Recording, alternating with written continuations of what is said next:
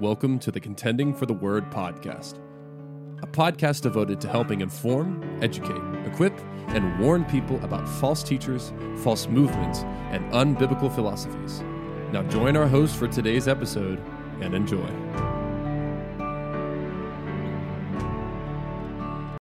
I want to talk a little bit about this legalistic spirit that tends to show up often in the body of Christ and even in some well-meaning people. Here's the thing, we all can be victims of legalism, and we naturally sometimes go back to it because it's a safe place. You know, when Moses was taking the Israelites out of Egypt, he was taking them from Egypt into the promised land, and there was a process of going from Egypt to the promised land. Actually, if they would have been obedient, they wouldn't have walked around the same mountain for so many years, you see? So they went from Egypt to the promised land, and there was a process of Egypt to the promised land, right? Guys, share the video if you haven't done so already. So what happens is within the process, God is working things out of us. He's removing things from us that are holding us back, that are not allowing us to become more like Him. So it's the journey from where God has brought us from, okay? And we'll notice on that walk, it's not always easy. And sometimes we'll desire to go back to the old ways of thinking or you know, just old doctrine and things that God has tried to bring us from. So I was just thinking about Jesus today. And what was the biggest enemy that Jesus had to face other than the devil himself? The Pharisees and the Sadducees. Anytime you see the Pharisees, this is revelation in the moment, guys. This is good. Anytime the Pharisee, the legalistic spirit, is attacking a true, this is deep. You're going to catch this one and want to write it down. Anytime the legalistic spirit is trying to destroy a true man or woman of God, it causes that man or woman of God to actually expand. And it causes their ministry to grow. So you will always know when a religious spirit is attacking the truth, because it will cause the truth to expand. Do you see? Always notice when you attack something that is from the Lord, it causes expansion. So that's one of the biggest keys to be able to see when you see a battle of people and things like that.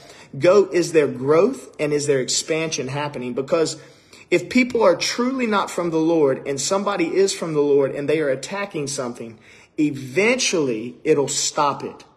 Because God, unless God builds a house, the people labor in vain. So if God is building it, you can't stop it. There's no way to stop something that God is producing and building. Do you see what I'm saying? So like all these people, I don't know what this guy's talking about. You must be scared to even talk about it. Anyway, I'll leave you in the comments for now. I'll give you some grace. I was using me as an example. See, if you would have listened, you wouldn't have made that stupid comment.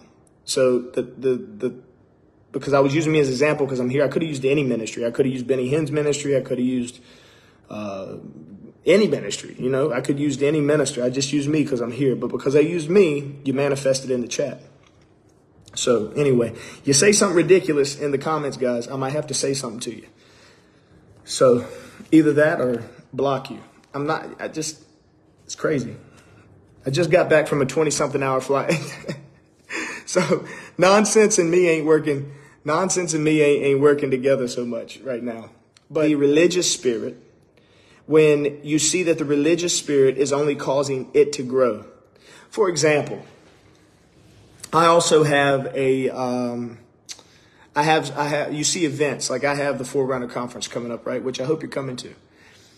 If you don't notice, how much is that coming under attack? They're attacking that thing like crazy. They're saying that I have all kinds of ministers, man, coming to this conference. You see, the amazing conference.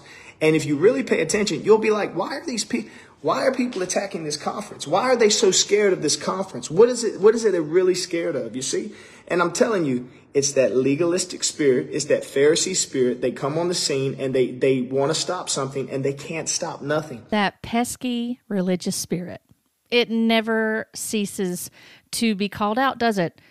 We hear it from time to time, most often in the movement of the charismatic/hyper-charismatic, even New Apostolic Reformation, which I'm bringing up today because of some of the things that Daniel Adams, who was the voice you just heard, was saying on this episode today.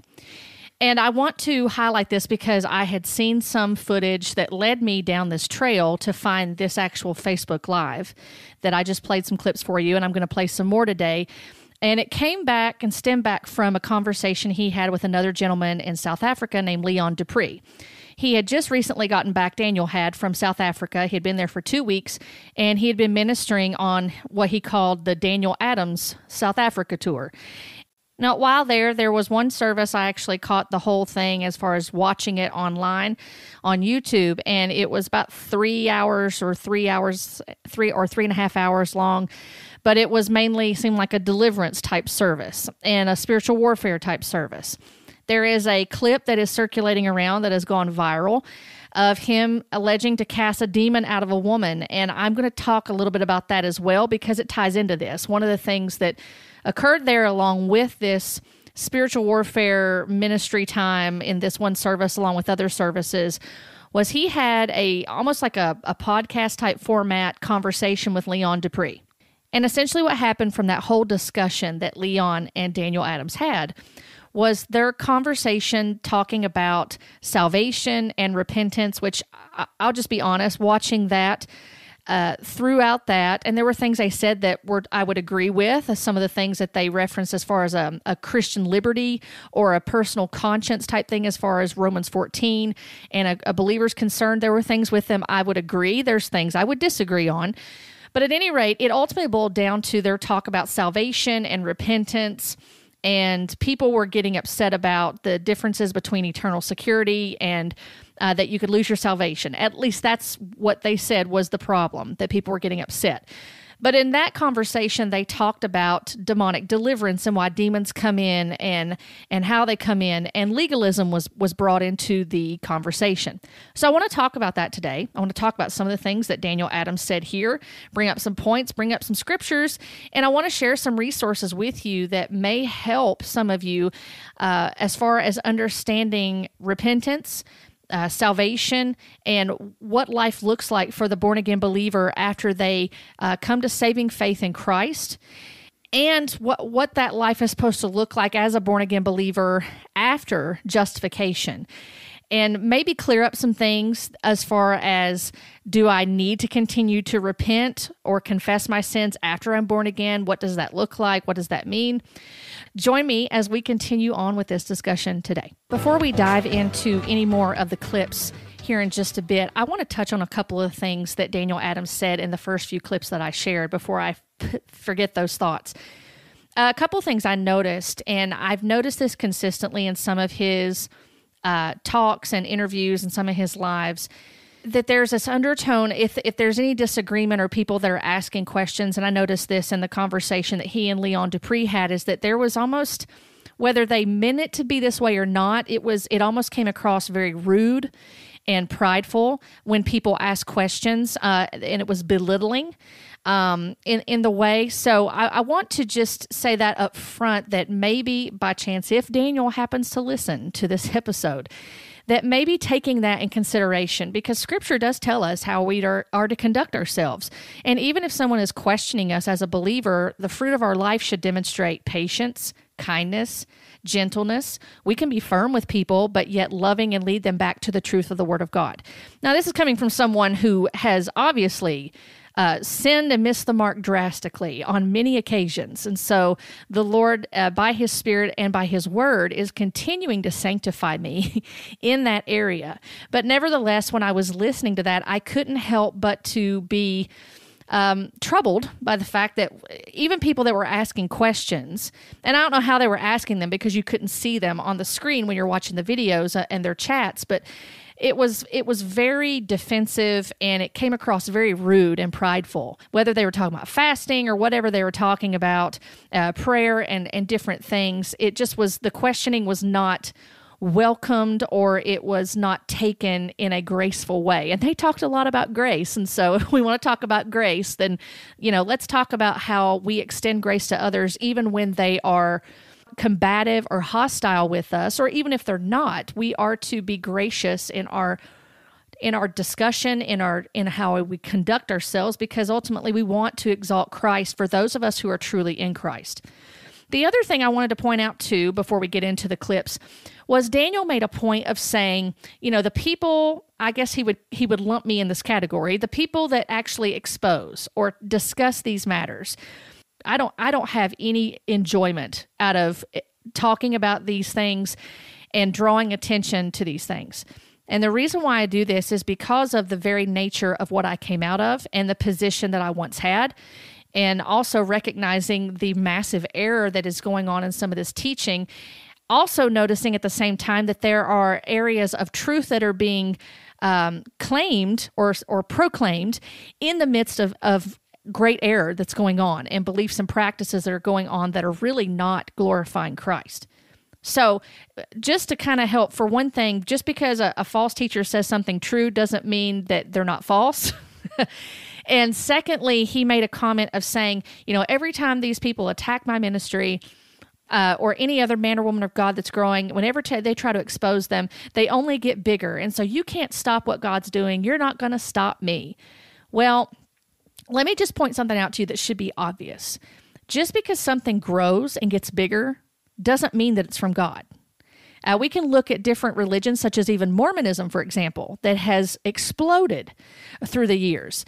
Just because something is big in number, or somebody's YouTube account is big in number, I think Daniel Adams is actually close to 1 million followers or subscribers on YouTube, just on that platform alone. But just because someone has large numbers does not mean that they're biblically sound. It also does not mean that God approves of it.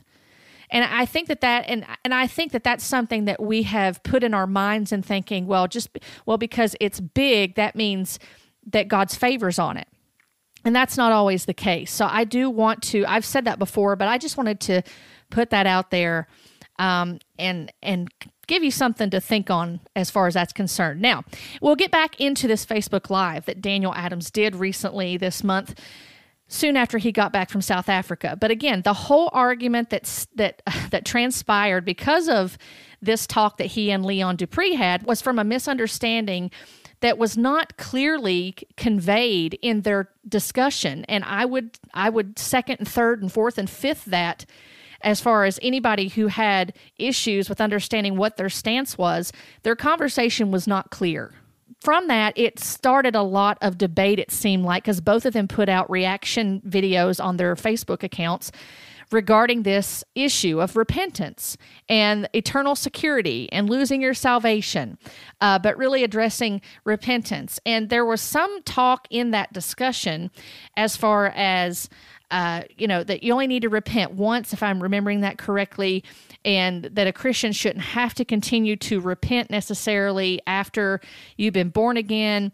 And also talking about repentance as far as it was more so for the Jewish people.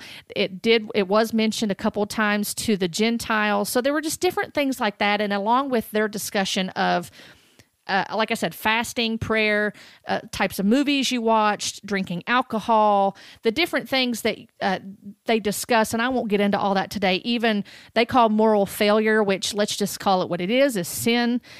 When you have moral failures in your life, whether it's adultery or whatever it is, if it's labeled in Scripture as sin, a PC way of referring to it is moral failure, but it's sin. And it needs to be addressed in a loving and gracious, truthful way according to Scripture, in wanting to restore that person back to God. Not back to public ministry, but back to God Himself. Because sin separates us from God. And what sin does in the life of a born-again believer is that it hinders our relationship with God as our Father. And so that's something that we have to understand. There's one article that I'll share with you later that talks a little bit about this, about repentance as far as justification is concerned versus confession, repentance as a born-again believer in your sanctification. I know that both of them had done videos trying to clarify this situation. So there's some things in there, again, that are conveyed as truthful, that agree with Scripture. But again, I want to go back to some of the things that were said in this video. So about 21 minutes into this Facebook Live, Daniel Adams touches on the issue of repentance and trying to clarify and clean up some of the stuff that was said between him and Leon. Let's hear what he has to say for a little bit. Repent. But I believe in the word repent in a relationship sense and in a belief sense, right?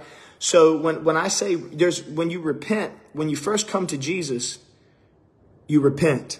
You repent of what? You repent of your sins. You acknowledge that his blood is covering you and making you white as snow. What can wash away my sins? Nothing but the blood of Jesus.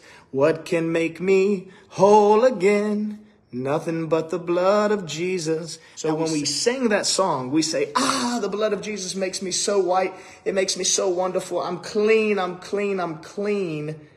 But then the blood at some point doesn't become good enough and you become dirty again.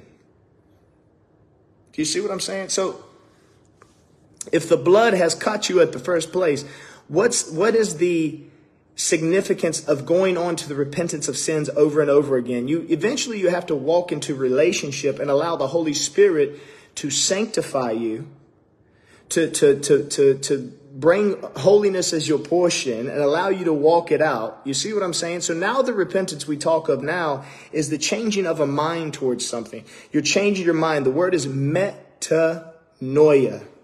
Now, he's talking about repentance here and the blood of Jesus and the beginning of repentance when you first are born again, because all of us are dead in our sins. Ephesians 2:1 talks about this, and you were dead in your trespasses and sins.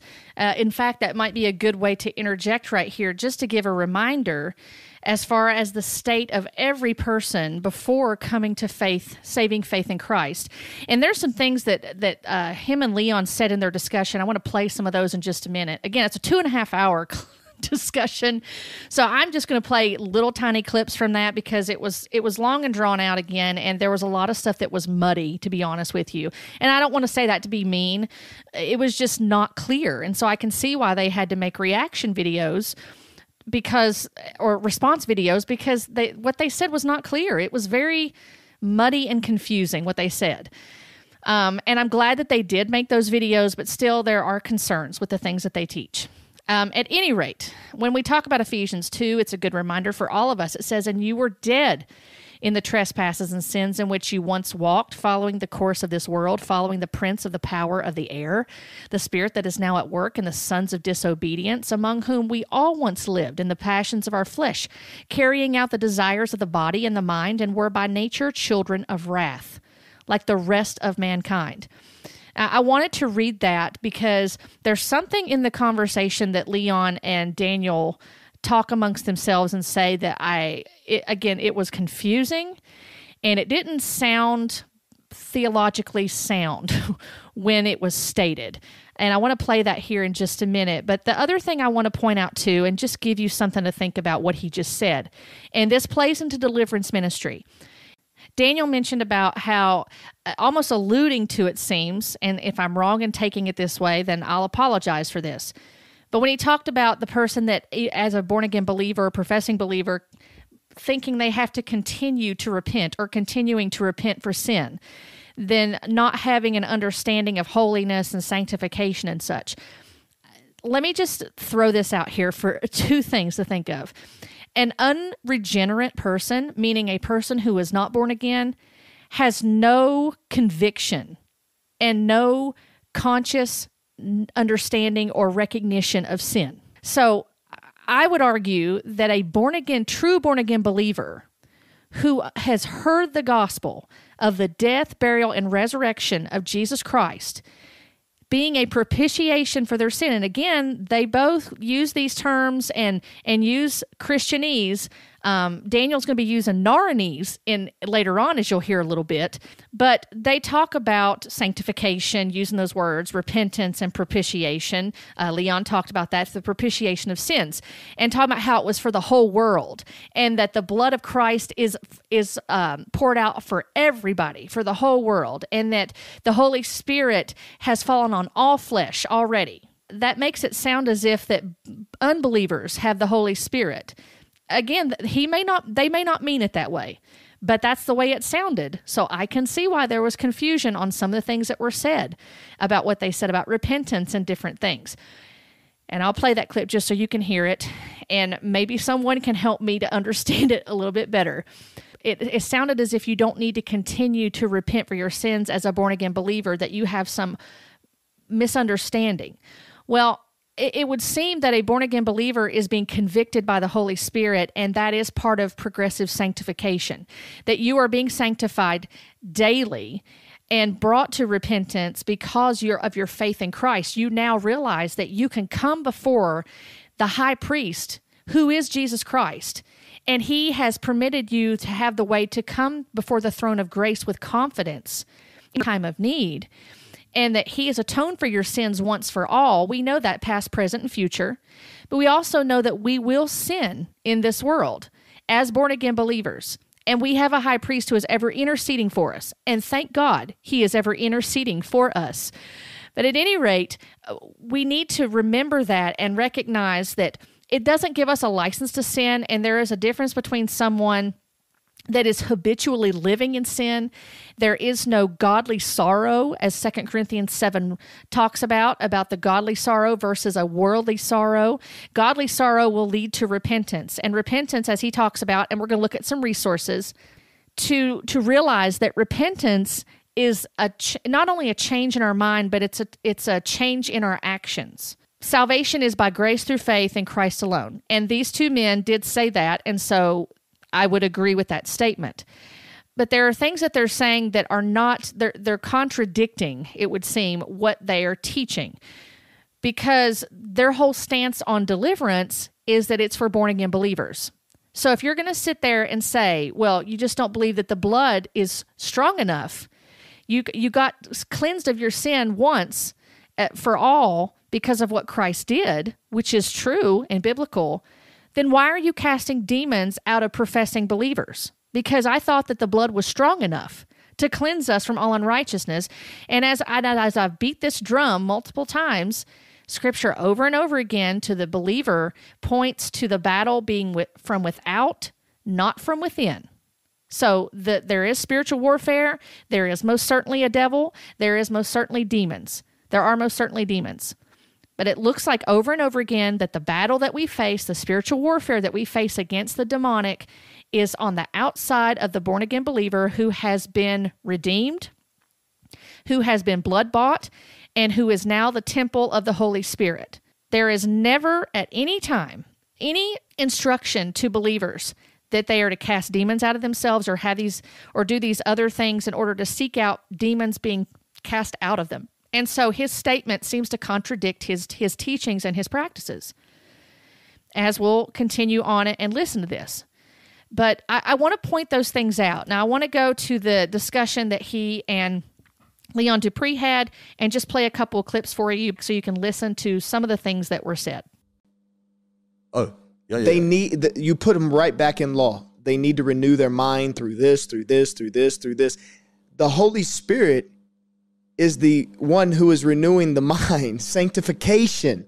He's the sanctifier. You don't even have to tell them to go and renew their mind, because by grace and through faith, Jesus, through his Spirit, is empowering our body once we receive grace to have an empowered mind, because his grace empowers the mind, the body, the soul to be changed. Because how do we say? We say we renew the mind by reading the Word, and I preached on it, but you can read the Word and be completely demonized. Yes. Yeah, so this was one of those examples. I was listening, and I couldn't help but to listen to it a couple of times over and over again at this timestamp. This was about 12 minutes, 45 seconds in to the conversation. But Daniel saying that the Holy Spirit brings sanctification and that Jesus basically makes us whole, mind, body, and spirit. Well, that, again, it negates deliverance ministry. And they're going to talk about deliverance ministry in this because they believe that demons can come in because of people listening to different things or coming back to the same issues they dealt with. And they never say legal rights. I don't remember them ever saying legal rights, but these ministers believe this. The deliverance people that teach this and minister this, they believe that you give demons legal rights. So let's listen to a little bit more of what they said on this topic about 16 minutes in. So you would say if somebody comes back continually for deliverance, they battle in their mind with condemnation and legalism that gives that demon somehow it gives them power. Power. The devil works off of the power of sin. condemnation, the legalistic Sin mind. comes in by the law. Son comes in by the law because the law is the revealer. See, Jesus even said, and the Bible even tells you, it says it in Galatians 2, I think. It says that, I think it's Galatians 3. It says that the law empowers sin, but the law is still pure, holy, and righteous because it's the revealed character of God. It's his mindset. It's his ways. It's who he is. Yes. You see what I'm saying? But he also knows that that standard was there so that we would appreciate when he stepped in here and gave us the full sacrifice and the full freedom from sin through his son, Jesus Christ, through that sacrifice on the cross. And the blood, some people don't like it, but the blood covers all sin. The whole world. Not some sin, all sin. Past, present, and future. Yeah, and watch this. When the blood was shed, it also allowed the Spirit to fall on all flesh, not some flesh. Because in the Old Testament, it first had to be blood, then the Spirit. That's why blood had to be shed for the Spirit to come on all flesh. All flesh. And people have trouble with that. Because how could the Holy Spirit be on all flesh? Because of the blood. Yes. Because of this. That's what we do, is we come and we make people aware of what spirit is pursuing them. The Holy Spirit is upon them. They're in the dark. They are not enlightened to the reality of what Jesus has done to them. Come on. You can't be born again unless you realize who's your bestest friend. Yes. You know what I'm saying? Yes. Okay, so a couple of things there just to point out, and I would encourage you to do some study. If you picked up some of the scriptures they're referencing, such as in Acts 2, when Peter is reciting the prophecy of Joel that's found in the Old Testament about your sons and daughters will prophesy that the Spirit will be poured out on all flesh. I would just encourage you to do some Bible study about what that means, because that in context, and I found not to pick on Daniel, but I found that when he references certain scriptures, they're out of context. So in this instance, the gospel that we are to proclaim is in accordance with Scripture. And you'll hear some of these individuals in this particular movement, like him and Leon and others, that will say that they minister the full gospel. And when they say full gospel, they mean not only ministering Jesus Christ being crucified for your sins, but they also believe casting out demons, miracle signs and wonders must accompany in order for it to be a full gospel. That's adding to the gospel, which they have been arguing in both in their video and in their response videos, that they don't want to add to the gospel. They believe that telling someone to calling them to repent and saying that you must repent in order to be saved, which I can understand why they're trying to make that delineation there, because to say that you have to repent in order to be saved could potentially add to the gospel as far as works are concerned. We know, again, I'm going to state this again, salvation is by grace through faith in Christ alone. It is not any work that we can do. But we also need to understand biblically, repentance is involved in that. So God is bringing us to a place by His Spirit in helping us to recognize we have been at enmity with God.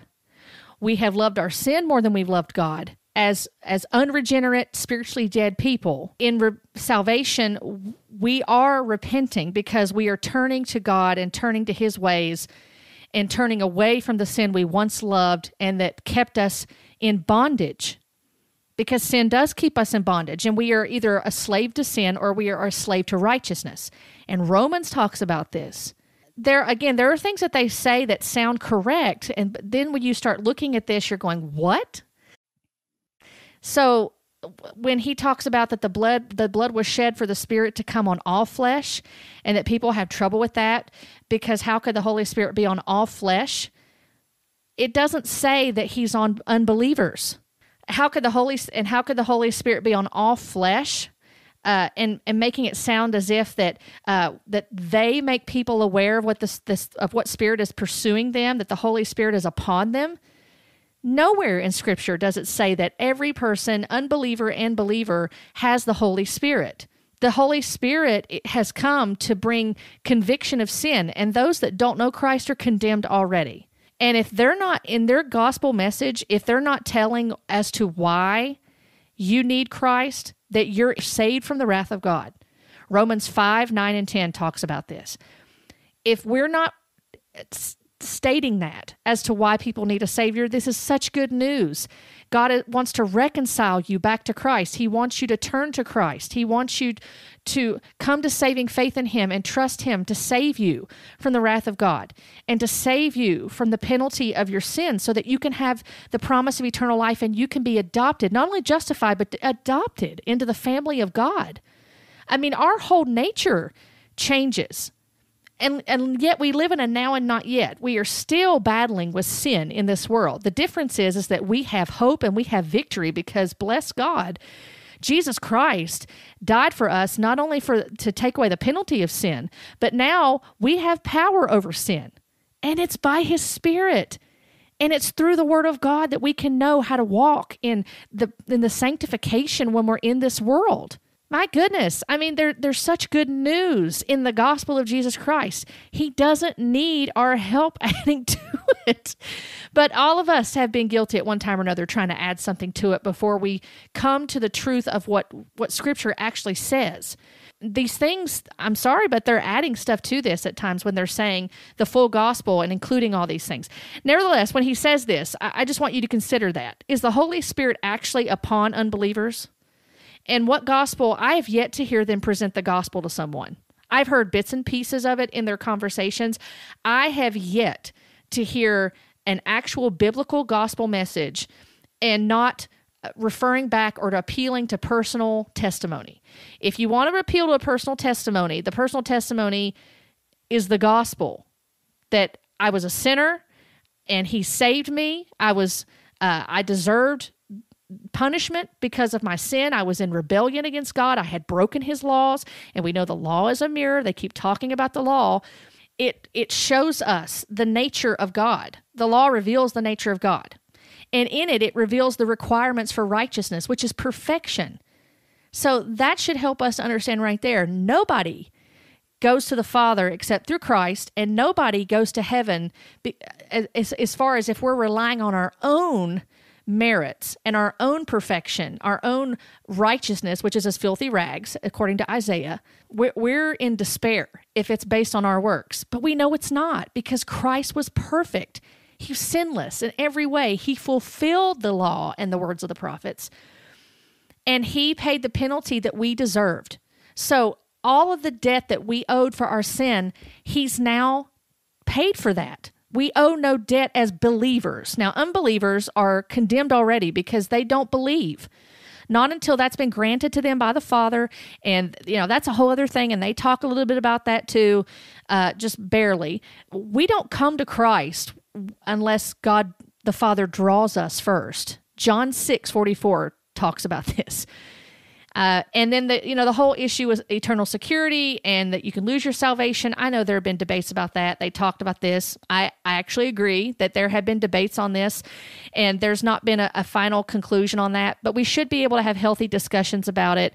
The thing that I did not think was fruitful in their video was them basically, they didn't like being questioned, and so in turn, they were being very arrogant and prideful and rude to other people.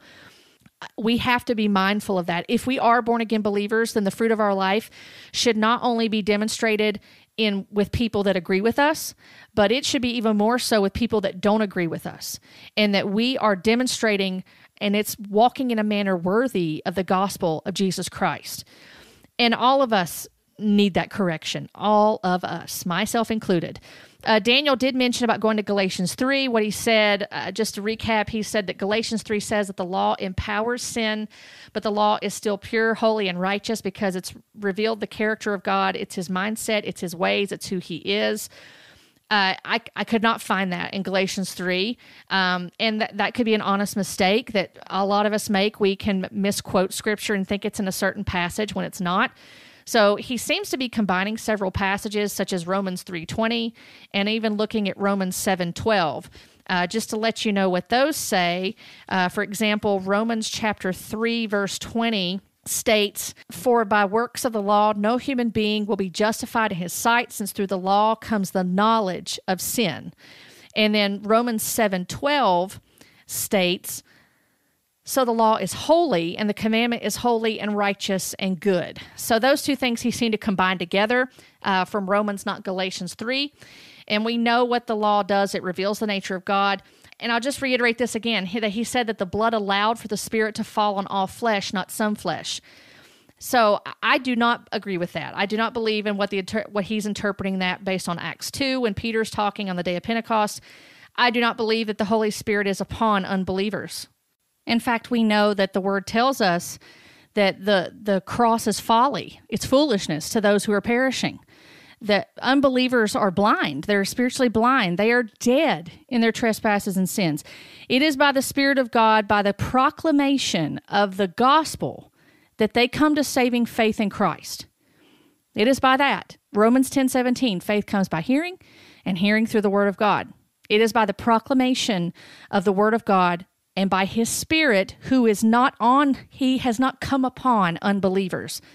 Again, it's very convoluted in what they're saying, and it may be that they believe something a little bit more than what they've stated in some of their response videos, which I have watched some of them. I don't know. But at any rate, to make such statements like that, I can see why it brought confusion. The other things I would point you to as well is 1 John chapter 1, verse 7. And some of the things that we need to pay attention to in Scripture when we're talking about sin and how the Bible tells us to deal with it. In 1 John chapter 1, verse 7, we see that John is talking to other believers, and he reminds them, but if we walk in the light as he is in the light, we have fellowship with one another, and the blood of Jesus, his Son, cleanses us from all sin. And it seems interesting to note that cleanses there is in the present tense. So this seems to be a continual thing that's going on. In fact, I want to read to you from Logos in a commentary, critical, and explanatory on the whole Bible. Under 1 John 1:7, when you look at that phrase, the blood of Jesus cleanseth us from all sin, it says in this resource, daily contracted through the sinful weakness of the flesh and the power of Satan and the world. He is speaking not of justification through his blood once for all, but of the present sanctification, because cleanse is in the present tense, which the believer walking in the light and having fellowship with God and the saints enjoys as his privilege.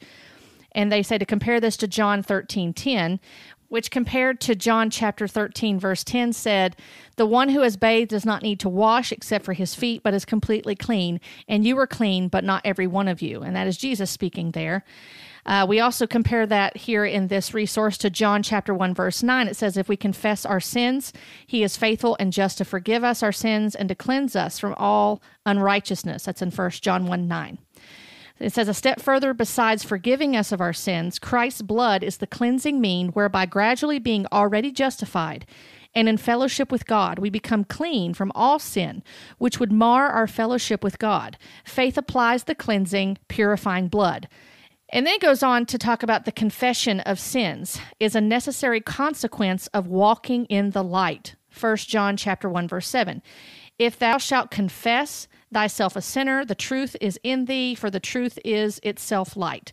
Not yet has thy light become perfectly light, as sins are still in thee, but yet thou hast already begun to be illuminated, because there is in thee confession of sins. And that's quoting Augustine. And as we go on even, we can see in 1 John 1:8, it says, if we say we have no sin, we deceive ourselves, and the truth is not in us.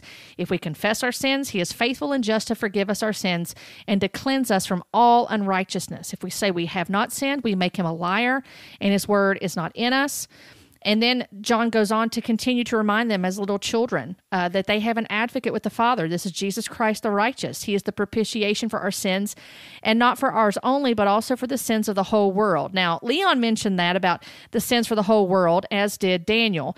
And that can go back again to what you believe based on who the world is.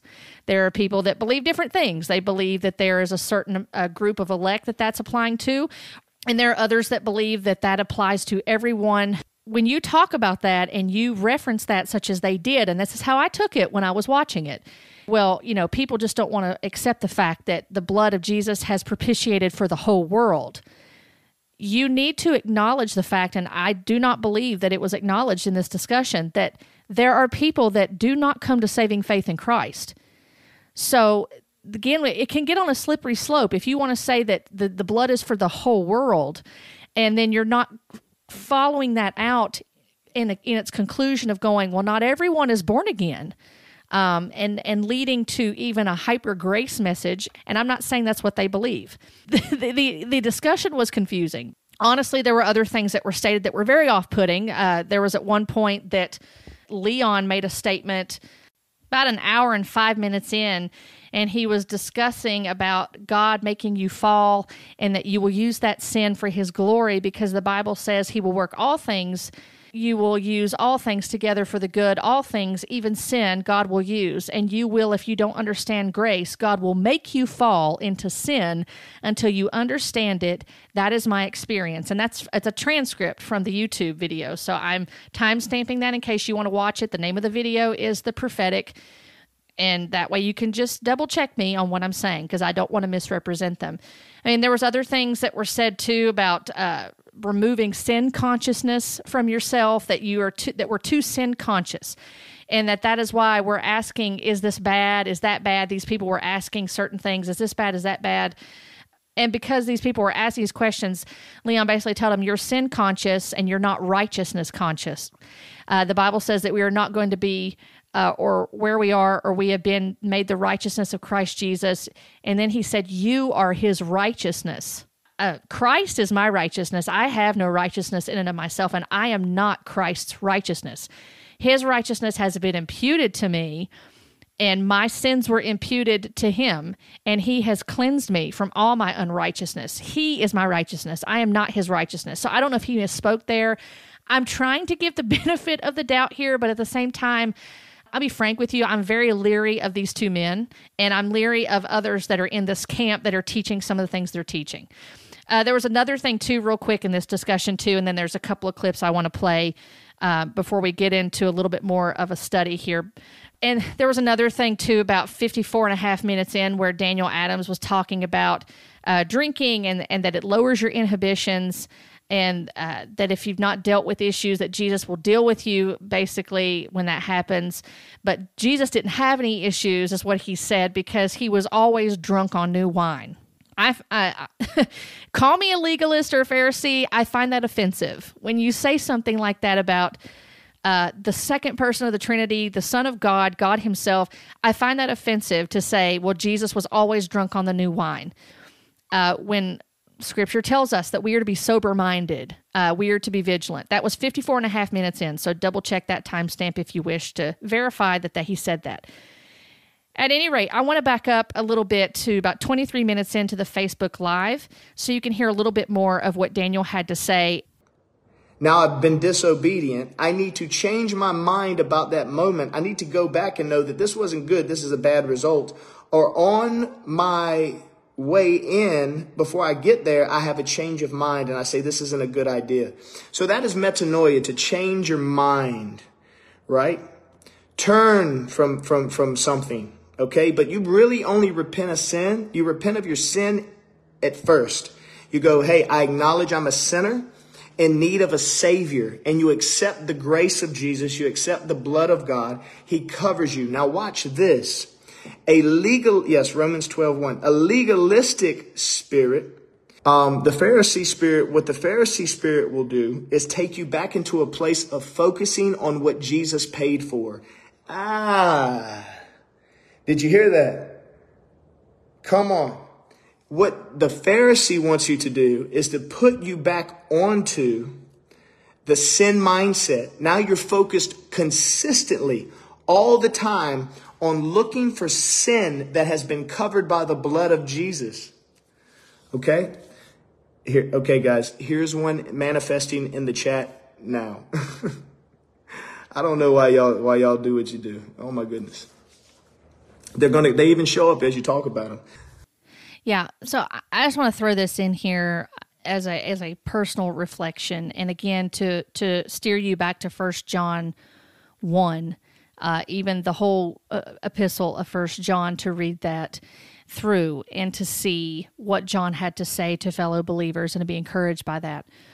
But I think that we need to be reminded, for those of us who are in Christ, that we are told to confess our sins. And confession also means not only acknowledging we did something wrong, because someone can acknowledge something wrong and it can be out of worldly sorrow because they are sorry they got caught. There is a godly sorrow, and we are to bear fruit in keeping with repentance. And part of our sanctification is growing in this understanding that when we sin, we are to confess our sin, and repentance involves us, again, turning back to the truth of Christ, turning back to his ways. Let me just say that as a born-again believer, I am very thankful that I have a high priest ever interceding for me. And the reason why I need that intercession still, because I have breath in my body and I fall short daily. That doesn't mean that I'm living in a habitually sinful lifestyle. I am aware every single day that I still have a sinful nature because Scripture tells me that. And also, too, it's not in condemnation. If anything, I am grateful at the fact I have a high priest ever interceding for me who has made a way for me to come to the throne of grace. And to know that when the Holy Spirit convicts me, that's a gift. I don't look at that as condemnation. That's a gift, because that I can recognize now as a believer is an opportunity for me to grow in spiritual maturity and to know that I am saved, that I'm saved, that I have hope because I can go before God. I can ask and confess my sin before him and ask him to forgive me and know that Jesus once for all paid the penalty for my sin once for all, past, present, and future, while still acknowledging that I'm in a fallen world with a sinful nature to contend with, but now I am not left ill-equipped. I have the Holy Spirit who indwells me, and he sanctifies me daily, conforming me to the image of Christ. And one day, I'll be free from the presence of sin, and I'll be glorified with Christ. I'll be in his presence forever and be able to enjoy him forever. And in the meantime, I'm on this earth, then I recognize that the gift that God has given by grace through faith in his Son, Jesus Christ alone, and recognize that the Holy Spirit has been given to quicken me when I sin. Because again, a dead man can do nothing. An unregenerate, unrepentant person, an unbeliever, does not have that conviction. There is a condemnation on them because of their unbelief. Conviction is a gift. So I don't know if Daniel believes this or not, and again, the way he's conveying it, it almost sounds as if, well, you just need to repent once. You don't need to continue to repent. Well, your confession should also draw you back to Christ, to cause you to turn and say, I'm dealing with this issue. And let me also say this too. It is ironic to me to hear some of these teachings coming from people who profess to be casting demons out of born-again believers. This is the first time I've heard that term use of sanctification, trying to utilize it in that way of growing in your walk with Christ, but then saying you cast demons out of born-again believers. And there is a clip that's circulating right now of Daniel Adams, and he is alleging to cast demons. Again, it was at this service in South Africa. And I had recognized the background and knew that it was Leon Dupree's church because of research I've done in the past on some of the stuff Leon's done that I'm going to have in the near future on a teaching he did about pre-existing. But at any rate, that's how I started following the breadcrumb trail. But there is a video clip of him alleging to cast demons out. And let me just tell you this. My honest take on that, and I watched it a couple times, it seemed like a complete mockery of the gospel. The gospel was not even presented, first of all. So I don't know what kind of gospel was alleged to be presented in that service. But this woman was made a mockery of. Christ was made a mockery of. There were people in there that were laughing because there was a claim that a demon was speaking out of this woman, and Daniel is conversing with this demon on stage, and they're giving a microphone and this is not an uncommon thing in the deliverance movement a lot of times. Not all the deliverance ministers will do this, but a lot of times you'll see them give the microphone or put a microphone in the front of the face of the person with the alleged demon, and it looks like a live broadcast of some sort of soap opera episode. You hate her. Which one? Oh, you hate her that you live in. Bring her here. Let me talk to this one real quick, and then we're going to go to the next thing. This one should be fun right here. We'll see. Come here. Come here. It can walk. Let it walk. Don't worry about it. Let it walk. Me and you. We dance.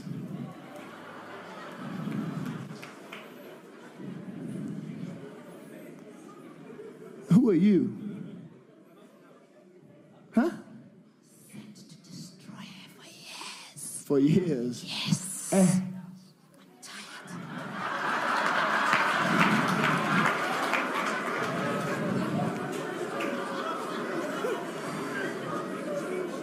Hey, cut it out. Look at me.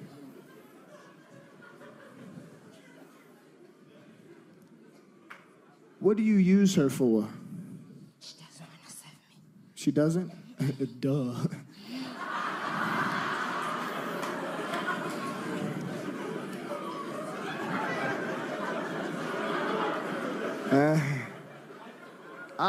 You know you gotta leave. You know what they remind me of? Little babies throwing a fit. Look at me. Do you come from the water? Do you come from the water? Yes. You come from the Marine Kingdom. Eastern Cape. Huh? Eastern Cape. Eastern Cape. I totally am in TB Joshua mode right now. This is good.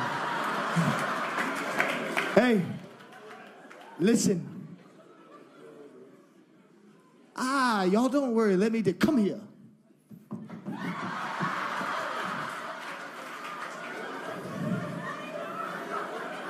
Stand still. Attention.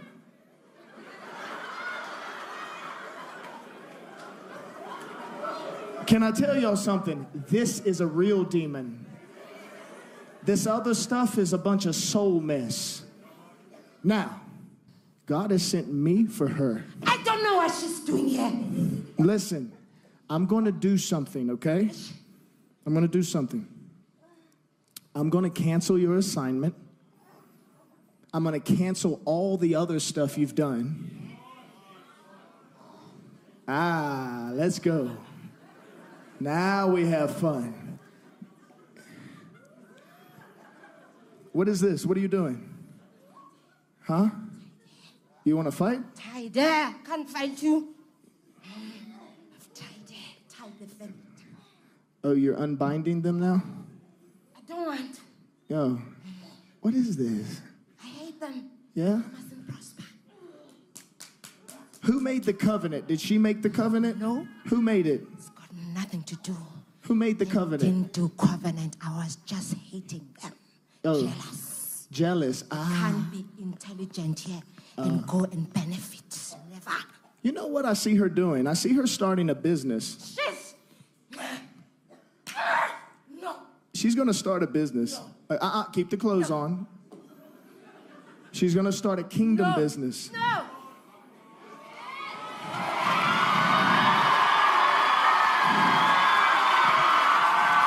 Hey.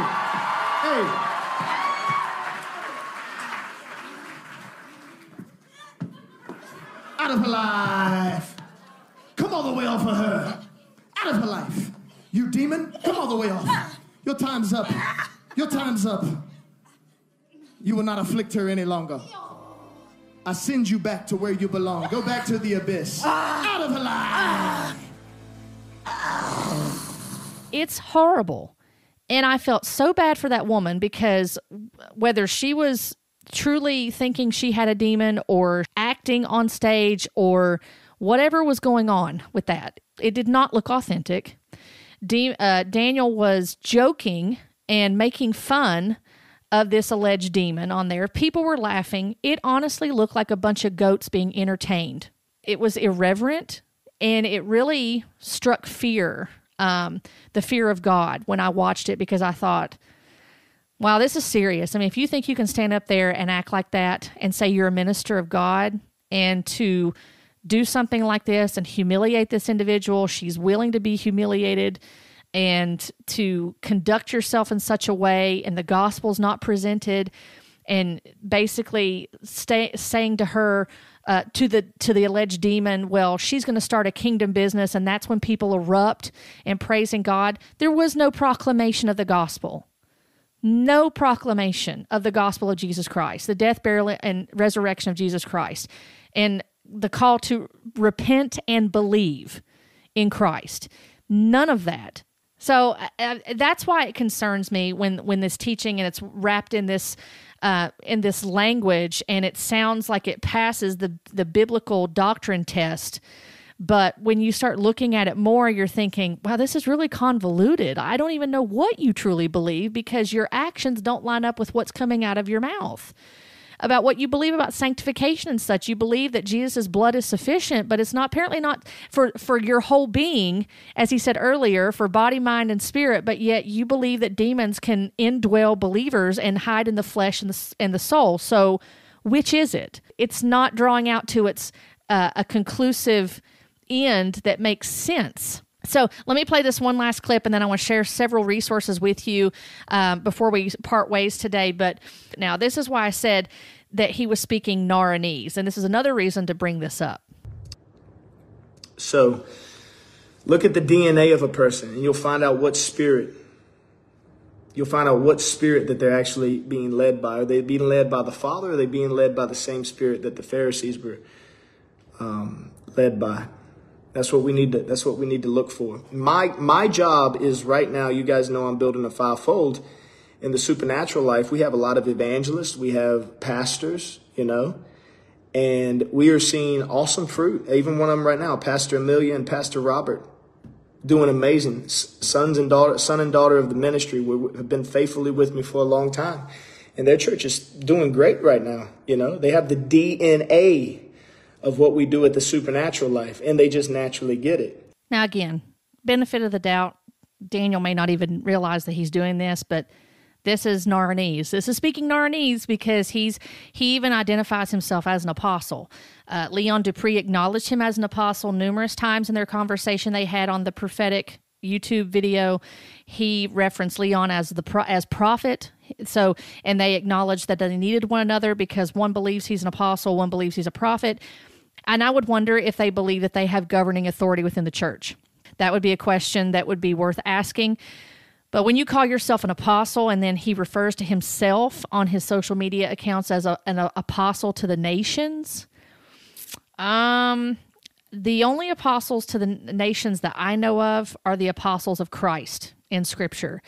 And what they taught is sufficient. They laid the foundation, according to Ephesians 2:20, and there's no need for new apostles today. And if you're going to come and claim that you have revelatory knowledge to share with us, which he does say that, then that brings pause to think you probably think you're a big A apostle with governing authority. We don't need new revelation. We have Scripture. We don't need that. So I would just be very cautious with someone who calls himself an apostle to the nations, saying spiritual DNA. That's a buzzword right there. That's why I said Naranese. When you got the spiritual DNA of the founder or the father, and that they stand on that too, the father-son identity relationship, spiritual sons, spiritual daughters, spiritual fathers, all of that. Now, I want to point you to some articles. I'm not going to go through all of them for time's sake, but I do want to point you to some articles that may be of help. For example, when you're talking about the different areas that they talked about, just to touch on a little bit, such as repentance and talking about confessing sins and do we need to repent of our sins to be saved. There is an article, I'll share the link below, from a website called CARM, CARM.org. It's a very good article from September 22nd of 2018. It says, is it necessary for us to repent of our sins in order to be a Christian and be saved? And he says the answer is yes and no, depending on how we understand repentance as it relates to salvation. And he goes through, I'm not going to read the whole thing. I would encourage you to read it because I think it will be helpful. But he says on the one hand, yes, we must repent of our sins in order to be Christians and be saved. But what he means by this sense of repentance and salvation is that we cannot continue in our sins if we really are Christians, and we cannot purposely abide in sin and not turn from it and also truly trust in Christ. True Christians truly repent. If someone never repents of his sin, it is a sign of unregeneration. On the other hand, no, repentance of sin is not necessary in order to become a Christian. And what he means by this sense of repentance and salvation is that the unbeliever is not obligated to keep the law in order to be saved. So he offers these three things to consider, and I'll move on to the next article, but it's a longer article, but I would encourage you to look at it. But he says the three things to consider here: sin is violating the law of God. Number 2, repentance is turning away from violating the law of God to keeping the law of God. And number 3, repentance is compliant with the law of God. So we're not obligated to keep the law of God. At the same time, born-again believers will find that God's law or instruction is written on their hearts. And true believers do not want to sin against God. They realize, because they have abided in his word. John 8:31, Jesus said that, truly, if you are my disciples, you will abide in my word, and you will know the truth, and the truth will set you free. John 8:32. So his word brings freedom, because the gospel brings true freedom.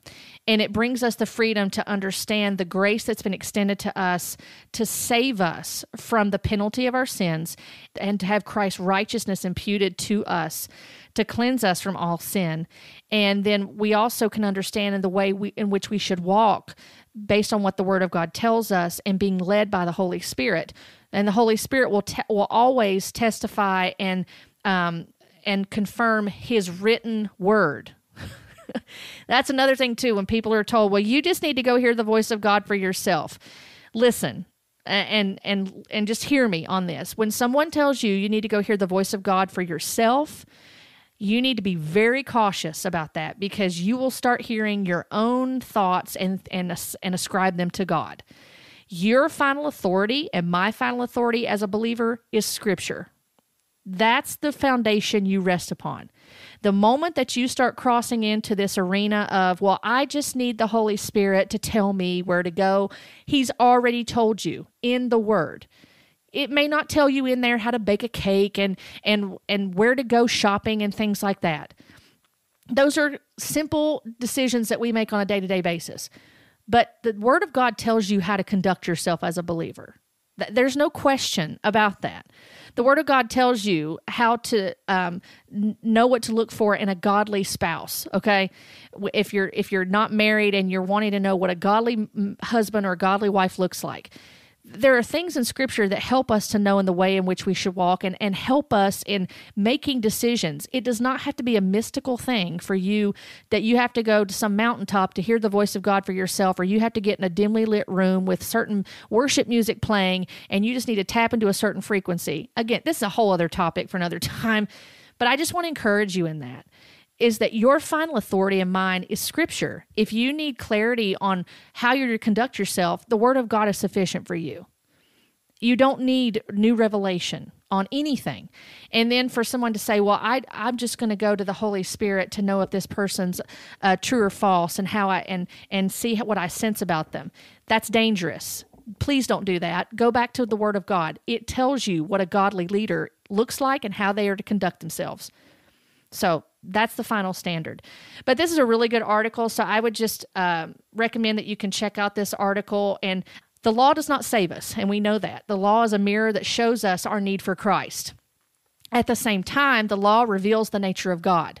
So we are not saved by good works, but we are saved for good works. We are God's workmanship for those who are in Christ, Ephesians 2:10, that we have been predestined for good works. So we are to do as God instructs in his word. We are not saved by following the law. No one can follow the law perfectly and be saved, and that's the point of showing our need for Christ. But we know that the law shows us the nature of God, and it helps us to understand him and his ways. Now, there's another article. There's actually a couple of articles I want to share with you. There's another article from desiringgod.org. The title of it, and it has a actual audio with it, about almost 9 minutes long. It says, "Do I need to repent if Christ died for all my sins?" So it has an audio on it along with the audio transcripts. I'm going to have the link for that below so you can listen to that. I think you'll find that helpful. And then lastly, I found this article on 9marks.org, and it talks about confession does not equal repentance. And I just want to read a little bit of this, because I think that that's something that we're not really understanding. They kept saying, well, you don't need to repent. Or it seemed like they were saying, you don't need to repent after you're saved. You know, that's, you just don't understand sanctification. Well, When you confess your sin, there should be repentance involved in that, because it's not only remorse, but you're turning away from what you're doing. And thank God for conviction of the Holy Spirit, right? I think that's a false dichotomy too, and Daniel mentioned that. And there may be some people that are continuously living in past sin that repented of that sin, and you're no longer walking in those ways. Christ has forgiven you. You're washed clean. There can be people that have been under legalism, and it's ironic also to say legalism, because there is a lot of legalism that goes on in this charismatic movement at times. So, you just got to hear the voice of God for yourself, and you got to get this deliverance done, and deliverance maintenance, and sozo and inner healing, and you just got to give enough money, and you just got to believe enough, and you just got to pray hard enough, and you just got to fast enough, and on and on and on. Not every leader in the charismatic movement is like that. You do see this, and there is charismatic legalism that goes on in this type of environment. And trying to ignore that and say, well, it's all on the other side of the aisle with those that aren't continuationists and aren't charismatic is incorrect to state that. It can be across the board, and I recognize that. When we're talking about charismatic, hyper-charismatic, NAR, there is a lot of legalism that goes on in that. And it creates spiritual bondage. No matter what you believe, whether you're charismatic or not, it can create spiritual bondage. That's why it's important to go back to the Word of God. So in this article of 9 marks, confession does not equal repentance, the author states, maybe we were repulsed by our sin after a gospel-centered sermon, a Christ-anchored Bible study, or a meaningful time of prayer. Perhaps we've been confronted with our iniquity after a friend's rebuke, a spouse's edifying correction, or a time of self-examination during the Lord's Supper. In these moments, the Holy Spirit gives a heart-wrenching conviction of sin that's either newly uncovered or old and rusty. Emotional brokenness and convincing contrition quickly follow, and we're suddenly in glorious agreement with God about our sin. All of this is known as confession. 1 John chapter 1, verses 9 and 10. This author goes on to cite what's missing. But how many times have we seen this happen without genuine and lasting change? Why does genuine transformation still evade us? Perhaps it's because we don't understand that confession and repentance aren't the same thing. In our genuine desperation to be done with the shame and the shackles of our sin, we confess. But then sometimes we foolishly exhale and believe our work is done. Not wanting to talk about or be bothered by our sin again, we fail to realize that our confession is just the beginning. This failure is why many people experience false transformation. We shirk repentance when we agree with the truth of our sin, confession, without choosing the gospel-motivated response. To be sure, repentance is jump-started by confessing our sin to one another, 1 John 1, verses 9 and 10. But it must extend further. We must make no provisions for the flesh, viciously renounce temptation, Matthew 5, 24 through 27, and eagerly walk the tangible road of godly grief, 2 Corinthians 7, 10 through 11. Repentance requires no foot-dragging, blame-shifting, excuse-ridden compliance that bends under someone else's forced demands on us. Instead, true repentance is eagerly expressed in fellowship within our local church as a genuine surrender to biblical truth inserted into our lives by those who love God and care about us. When we're repentant, we see the necessity of rebuilding trust with others, even if it takes longer than we planned.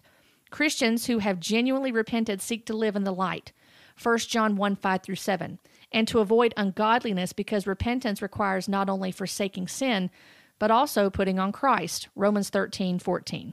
It demands that we turn away from debauchery and turning toward God by putting on Christ, Colossians 3, verses 1 through 17. Practically, putting on Christ involves serving the Lord and others and studying God's Word. Putting on Christ means increasing fellowship, singing, praying, and setting our mind on the things above, primarily through fellowship in our local church. This process will take time, and we'll continue to make missteps. But when God brings someone to repentance, the fruit will be evident over time. Luke chapter 6, verses 43 through 45. And the author goes on to talk about 4 distractions that can cause problems in this process, and legalism is certainly one of them. And he states that the fear of legalism is sometimes a fear of genuine repentance. In Christ, we're called to avoid temptation and sin, not to flirt with it. As long as our efforts to repent aren't attempts to undermine God's favor for us in Christ, then there's little reason that we should say, I don't want to be legalistic when talking about our fight against sin. And then he goes on to talk about the importance of confession, prayer, and repentance, that are 3 ways we should biblically pursue our growth in Christ. So I'm going to leave the link to this below. And I would just encourage you again, when you hear these things and people are saying, you need to have your mind renewed by the Word of God. Prayer is a vital thing in your life, confession, repentance. It almost seemed as if Daniel and possibly even Leon were dismissing that when people said that. They were saying that you're placing people back under the law. Well, when you're pointing people back to the truth of the Word of God and a believer's fellowship with God, which is confessing your sins before God, repentance, prayer, staying in the Word, renewing your mind, that's not legalism and that's not the law. You need to have your mind renewed by the Word. The Word of God is something that God has left us. He has provided this so that we know in the ways that we should walk. And not only that, that's part of our fellowship with God. So I don't think that Daniel Adams would say that you shouldn't be in the Word. It was just the way it came across in that conversation that they had, again, because it was a very muddy and confusing conversation. And it was not clear as to what they fully believed. So I think that you may find these articles helpful, and there's probably other ones out there as well. But just in closing with this, I think it's important as believers in Christ that we understand that God has made a way for us to come to Him through the ministry of reconciliation, through the gospel of Jesus Christ, through His Son, so that we can have that fellowship with Him and that we can have eternal life. And part of our relationship with Christ is repentance. It's not only the repentance at the very beginning of justification, but there is also the repentance that comes to us through our walk with God, through sanctification. There's one other article that I'll leave for you. It's a by verse ministry, and they talk about the big R repentance versus little r repentance. So you may find that helpful as well. So I'll have several article links for you just to help you with your understanding on this. Because my goal is, because I want you to understand the power of the gospel and to understand that Christ is most certainly sufficient. His word is most certainly sufficient. And His word has instructed us in how we are to conduct ourselves. And it's vital that we stay in the Word of God. And so vital, too, as we close, and I go full circle with one of the things that Daniel Adams said, and contending for the faith. And for those that have made a point to express great concern and be good Bereans about some of the things that are happening right now. And when I see the different things that are coming out from these different leaders and these types of movements, I see things going from bad to worse. And Scripture warns us that this will happen, even with, especially with those that are false teachers, that things will go from bad to worse. I'm reminded of Jesus talking about narrow is the gate that leads to eternal life and wide is the gate that leads to destruction. And I appeal to this matter again of just because numbers are high and something seems to be exploding and someone wants to say, well, you attacked my ministry or you're coming after me and persecuting me. And God's expanding my territory and expanding my reach and my influence, that the conclusion they draw is, well, God approves of what I'm doing.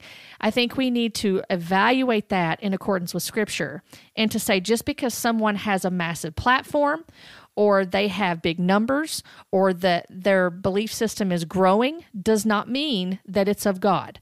We know in Scripture that there will be many that will fall away. There will be many that will be led into deception, that there is a wide gate that leads to destruction. We see that the false teachers are, like I said, are going to go from bad to worse. They're going to go from being deceived and deceiving others.